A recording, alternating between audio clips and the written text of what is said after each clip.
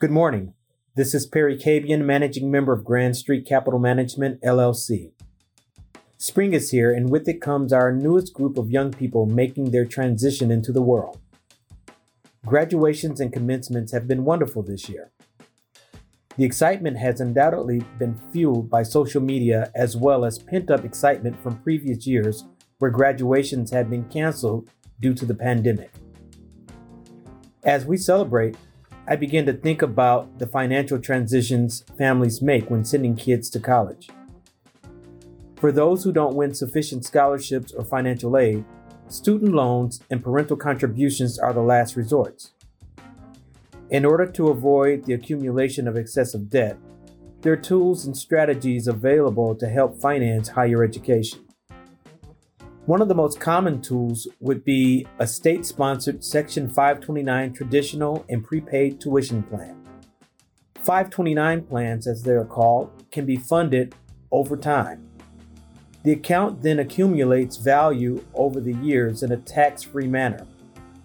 This is a great way to use the capital markets to fund education. In many instances, dollars invested may reduce your state taxes depending on your particular state. Check with your respective states and a licensed financial advisor to determine if this is appropriate for you. Another option would be the Cloverdale Education Savings Accounts. One of the main differences with the Cloverdale accounts is that it can also pay for K-12 education as well. Similar to the 529 plans, the Cloverdale account offers tax-free earnings growth as well as tax-free withdrawals when the funds are used for college expenses. In earlier times, many Americans used savings bonds to pay for college education.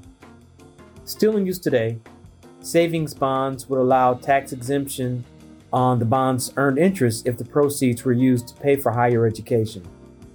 Series EE U.S. savings bonds issued after 1989 and Series I bonds are qualified U.S. savings bonds that can be used to fund higher education. A final and less desirable option would be to use a parent's IRA account. If used for higher education, the 10% early withdrawal penalty may be waived if the IRA account is registered for one of the parents who is less than 59 and a half years old. Finding the appropriate college funding vehicle or combination can be a tedious but financially rewarding task. Creating a financial comfort level for the students and your family is well worth the efforts and investment. Congratulations, graduates, and thank you for listening. Have another successful week of building your wealth.